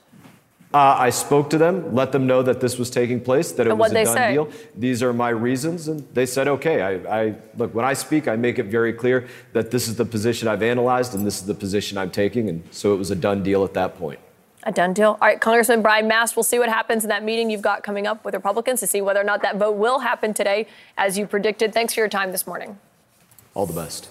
It was a fascinating interview, and what a point on the IRS agents as well, given the tax collections. Yeah. Okay, we'll keep following that. This just in, really significant breaking news as well. We've learned that Chinese President Xi Jinping spoke with Ukrainian President Volodymyr Zelensky on the phone this morning. This is the first time the two leaders have talked since Russia invaded Ukraine. Zelensky said in a statement about the call, it was a long and meaningful conversation. Last month, Xi Jinping visited Russian President Vladimir Putin for talks where the two leaders posed as peace brokers for Russia's own invasion of Ukraine. No one better to help us understand the significance of this than our chief international anchor, Christian Amanpour, who has been on the ground in Ukraine and has covered this extensively. How big is it? Look, it's big. I mean, these guys have been saying that they would talk ever since Xi went to his good buddy for life, Vladimir Putin, in Moscow. However, best friends, they've said. Best friends, a no-holds-barred alliance, a troubling alliance because it seems to be a growing alliance against the United States and the West, Russia, China, Iran, etc. The thing is, what did President Xi say to President Zelensky? The two are bigging it up, obviously, because China's a massive partner, especially in the past, a massive economic partner for Ukraine. But China's view of being a peace broker up until now has meant parroting Vladimir Putin's position. So right now, unless something changed on that phone call, there is no real way for China to show that it is an honest broker and not just carrying water for President Putin. But this is a problem because some other democratic leaders, such as President Lula, left-wing, China obviously is in its own autocratic camp. This is a president who also doesn't believe in the U.S. support of Ukraine and believes that there should be some kind of peace to be broken. Obviously, everybody would like that. But the conditions, according to Ukraine, are not yet right for that. Yeah, it's interesting to hear Zelensky's take of the call, saying it was long, it was meaningful, and that call, in addition to Ukraine's ambassador to China being appointed, he believes will give a powerful impetus to the development of bilateral this is all diplomatese, right? The two leaders have had a call. There's a readout, as often happens. It's an important thing that the two leaders have spoken. China's a massive, massive player, as we all know. The question is, what is the quality of that conversation and what is China prepared to do to pressure his, Xi's best friend, Putin, to actually come to the table and stop what is generally deemed by the United Nations as an illegal reinvasion of Ukraine. So that is really the key. And the real key is whether the United States and its allies will remain really vested in this process of defense that they have put so much into until there is a position where Ukraine is militarily capable of putting pain to Russia and therefore creating the conditions for a negotiation. Right now, Russia doesn't have to negotiate. It's doing badly, but no one's winning. Right. And that's the problem. Speaking of Russia, Alexei Navalny and the updates that we have on him. What should we know? So, look, Vladimir Putin considers Alexei Navalny, as well as Ukraine, an existential threat. These people want to bring democracy and an end to the autocratic regime of Putin. And they try to speak the truth, both Ukraine in the way it acts as an independent and democratic state, and Navalny as the key opposition.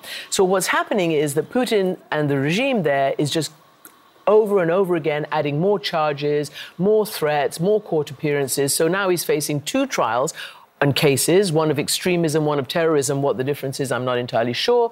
He says he's been given, or at least his family say, that he's been given 10 days to go through a massive dossier. They've spoken to Jim Sciutto and on CNN. And this is what Putin does. He tries to make irrelevant his opposition, and that's what's happening. Yeah, and to see that picture we just had up, it just shows how much thinner Alexei Navalny is now. Yes. I mean, they were saying he's lost, I think, 17 pounds in 2 weeks, which Yeah. is just, I mean, it's awful to see the condition he's being treated in. The other reason we wanted to have you on today, and because we covered what happened in Afghanistan, the exit of that, obviously, you were there for that as well. And now hearing this news from the White House that the mastermind of that suicide bombing that happened at the Kabul airport that killed 13 U.S. troops now has been killed by the Taliban. What do you make of that and the fact that the Pentagon is saying, we weren't involved in this? Well, that's what I gather from my sources in Afghanistan, who I called before coming here, that this happened, according to the Pentagon now, we reached out some 2.5 weeks ago, or early April, and I'm hearing that also from the sources in Afghanistan. It happened in the southern part of the country. I was told it happened by their intelligence services, so it may have been a targeted hit after having found this person. My source said to me, whether or not this was the person who masterminded the Abbey Gate assassination and the bomb attack is kind of irrelevant to us. They would say that, wouldn't they, right? Because they don't want to say that they're helping the United States. But what we want to do is make sure that ISIS-K is decapitated. So this is important for us anyway, and ISIS-K is a threat to the Taliban, not just to the US and the general area. So they want to do that. They were sorry, they said to me, that the news of this had broken into the public because they fear that will be a recruitment tool for ISIS-K in the region. And then, I asked him how else things are doing, because clearly the women's issue is an absolute abomination there. And they have lied. The US pulled out, handed the place back to the Taliban. Taliban lied, and women and girls are completely and utterly, wretched right now, unable to go to school, unable to work. It's a terrible situation. And my source, who belongs to the more, if there is such a thing, pragmatic, Kabul-based wing of the Taliban, says this is a terrible crisis for all of us. We want and need our women to go back to school and to work. But the fundamentalists in Kandahar are not allowing that to happen. So many of us asked that question to the Biden administration, to lawmakers around that time. What will you do if all of this progress for women is reverted? And they're not doing anything. Answers. They're not doing anything. And also, Afghanistan, potentially, there's new worries that it could become yet again a basis for terror that gets projected beyond and maybe even further into the Allies and into the West. Before you go, all world crises, let's take one moment to talk about this man. Let's. Above the fold on the New York Times, this is and the Wall Street Journal. And the Wall Street Journal as well. It was Harry your friend. Belafonte. He was. I was really incredibly lucky. We met at a Robert F. Kennedy annual Human Rights Awards, which is totally relevant, right? Because he was the lion of civil rights. He brought the Kennedys into the civil rights struggle in conversation with Martin Luther King. I sat and listened to this man's wisdom and his inspiration and his experience in nonviolent resistance, and how, whether it's guns today or racism and civil rights today, or whether it was when he was on the front lines, absolutely inspiring. His life story is phenomenal. He wrote a brilliant book. I was able to interview him. I'm playing a much fuller cut of my interview from about 10 years ago when he did and published his book. It's a remarkable story. He's a hero. We say too often great, but this is one of the last greats.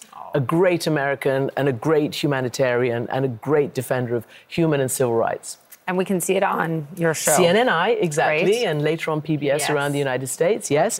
And I'm really proud to have known him, really proud.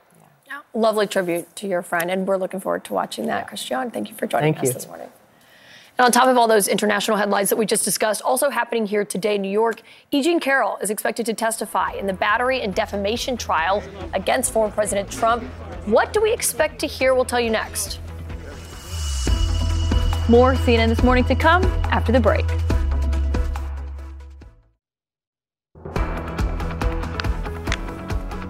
She is one of the most recognizable faces on TV, on social media. Kim Kardashian has more than 400 million followers on Twitter and Instagram combined. That number dwarfed by this one, 3.2 billion. That is the value of her shapewear and clothing company Skims, but no number is more important to her, the star, the entrepreneur, and the activist, than the number 4. She's a mom to 4 kids. I sat down with her yesterday at the Time 100 Summit right here in New York. I was thinking a lot about sort of how you do business and observing it from the outside. Do you trust your gut? Absolutely. Over the data? over what other people say? Kim, you should do this. We should do this. Absolutely. And I like to be in business. I think there's two things. I like to do things that I will feel very confident in, that I obviously feel like I know what I'm doing. I want to learn and surround myself with people that will support you in a way where you trust them so much in the area that they're going to run the business in, and you give them that control, and they trust you in the area that you really know. And if you just trust each other like that, it absolutely can be magic. Equal respect and trust. Yes. And I do have, I think as you get a little bit older and you learn a lot along the way, I think one of the most important things, and there was a time when I didn't have this luxury of choosing who I was in business with. Yep. But if you're at a place and you take your time, you realize that you absolutely do not want to be in business with people you don't want to spend holidays with and that you don't like. So your dad, you've said that a lot of your work ethic, because I've heard you only sleep about 5.5 hours a night, if that. A lot of it comes from your dad. And you lost him when you were 22. Yes. He died from cancer, just two-month battle with cancer. He was a lawyer, and your dream was to follow in his footsteps. We were talking about this backstage. My dad, too, lawyer, died when I was young, 4 months in the hospital. So I understand that and wanting to make them so proud. Is his memory and what he wanted for you and what you learned from him a driving force now in your criminal justice work? Absolutely. But I know that he would probably get such a kick out of this because he wouldn't have expected it at all. We talked so much about me going to law school, and he always said he would help give us an allowance if we stayed in school. And I couldn't do it. I was like, I'm on my own. I don't care. I'm not going to go to, I didn't finish school. And then now that the opportunity came about all these years later, it's so much more meaningful to me. Didn't he tell you not to be a lawyer? He did. He did. He did say he's going to be a lawyer.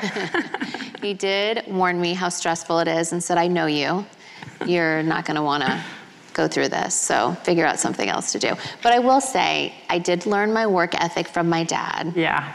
But I learned so much more from my mom than I ever give her credit for. And So give Chris credit, right? Yes. I don't know. Is it a thing like you kind of give, this is like, I'm not even trying to be funny, but you kind of give the dead parent a lot of credit? I mean, it's so true. My mom said the same thing to me. We did this video for CNN all about my dad, and she's like, I love it, Poppy, but, Yeah. I was there too. Still here. I was there too. What about me? Yeah. I get it. I'm sorry, Mom. If you watch this, I feel like we've always given my dad so much credit. What did she teach you? Well deserving. But the one thing is she taught us how to have a home, how to make a home.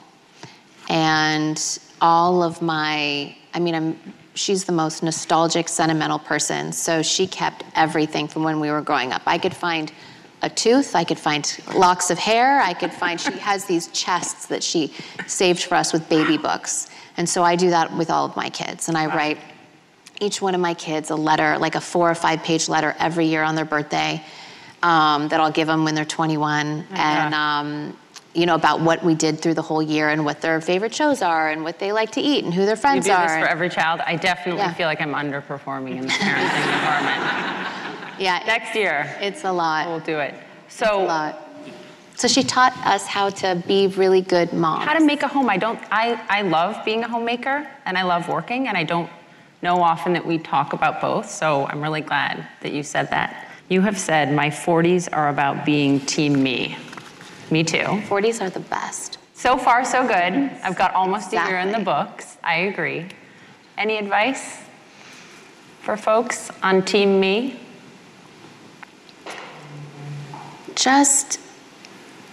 Oh my God, I have so much advice and I'm blanking. I think it's just really simple. Like, I live my life just trying to be a good person do right by other people, be kind to everyone and focus on yourself. Sometimes you need to give yourself a little bit more love. Sometimes other people need a little bit more love, and there's just enough to go around. I'm a big fan. A lot of time you spent with her. Yeah, look, I mean, I think you reinvent yourself in life, and to use that platform and that power to try to get people out of jail and help reform the justice system, good on her. And we'll see, the impact it could have with Richard Glossip. We'll see what that looks like. Yes, we will. All right, we'll have more on that. Also today, President Biden is actually going to start his first television ad in key battleground states. That came after he announced he's running for re-election officially yesterday. We're going to talk to Congressman Jim Clyburn, of course, a very close Biden ally, about some of the challenges that his new race may face. That's next.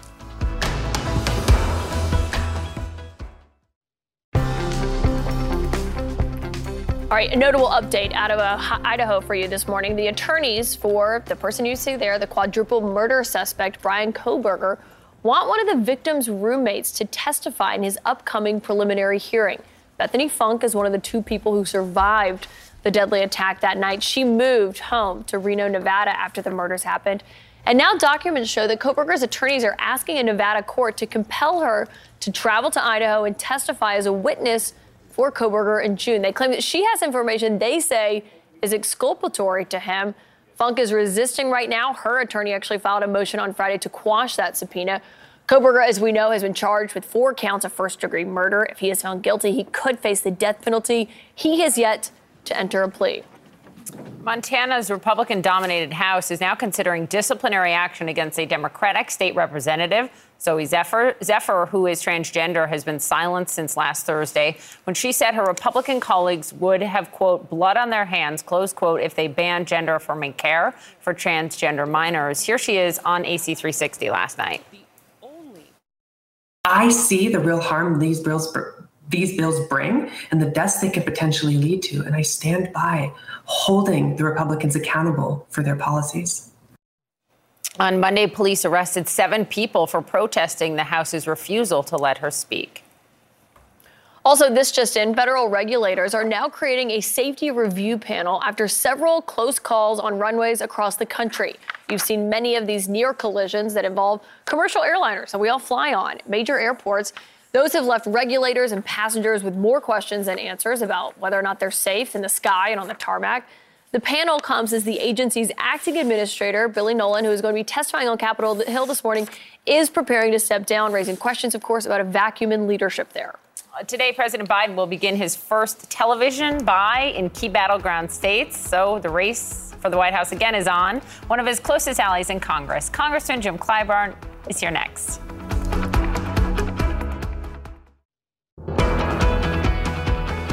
My dad used to have an expression say, Joey, don't compare me to the Almighty, compare me to the alternative.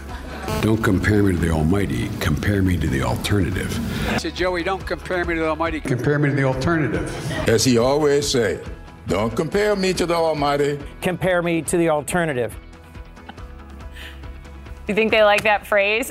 You heard there are a number of people and President Biden quipping about who not to measure him against. But will just not being Trump be enough for a second term? Joining me now is the man who, you might say, was the biggest help propelling Biden in winning the 2020 nomination and ultimately the White House, Congressman Jim Clyburn of South Carolina. He is assistant Democratic leader and also a 2024 Biden campaign co-chair. I know you don't like to take the credit, but a lot of folks give you a whole lot of credit. Good morning. Good morning. Thank you very much for having me. Well, I do believe that this country is worth every bit of the effort all of its people put into it. And we try to do the things that are necessary to keep our pursuit of a more perfect union on track. And that's all we were trying to do back in 2020. The country had gotten off track. We were visited by a pandemic, which was the worst healthcare crisis we had had in 100 years. And we needed leadership. And we were not getting it. People were dying, children home from school, people couldn't get to work. We wanted leadership. The previous administration was not providing it. And I saw in Joe Biden what over 7 million more Americans saw in him than saw in continuance of the other regime. And here we are today. Our country is back on track. Our children are back in school. People are working. The economy is humming along. Infrastructure is being built. Broadband is being delivered. We have rescued this economy. Our veterans are now back being taken care of. Joe Biden has put us to where we need to be, and I think we need to keep it going. Well, a lot there. One driver, obviously, of getting kids back in school is the COVID vaccine that came during the Trump presidency. But I hear you. But one good thing, Congressman, about getting a second shot at something is you can improve on things. So I'm interested in what you think, if President Biden were to win a second term, he could improve on in the second term. Well, I think we need to build upon the foundation that we have laid. It's one thing to rescue the economy. It's something else to keep it humming along. So we've had this rescue plan. That's not to be concluded. That is to begin. We now have this bipartisan infrastructure bill that is beginning to build out. You know, we need many more road constructions than we currently can afford. We need many more bridges to be built that have been falling down all over America. Our children still need a diversity in their educational pursuits. We have a lot left to be done. So I keep telling people, this is not just about anti-Trump.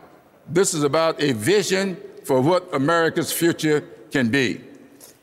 It was certainly notable that his campaign announcement started with video of the insurrection. But I was struck by this. Governor Chris Sununu of New Hampshire, who may run for president in 2024 in the Republican Party, was asked yesterday here in New York about Biden's age. Listen to what he said.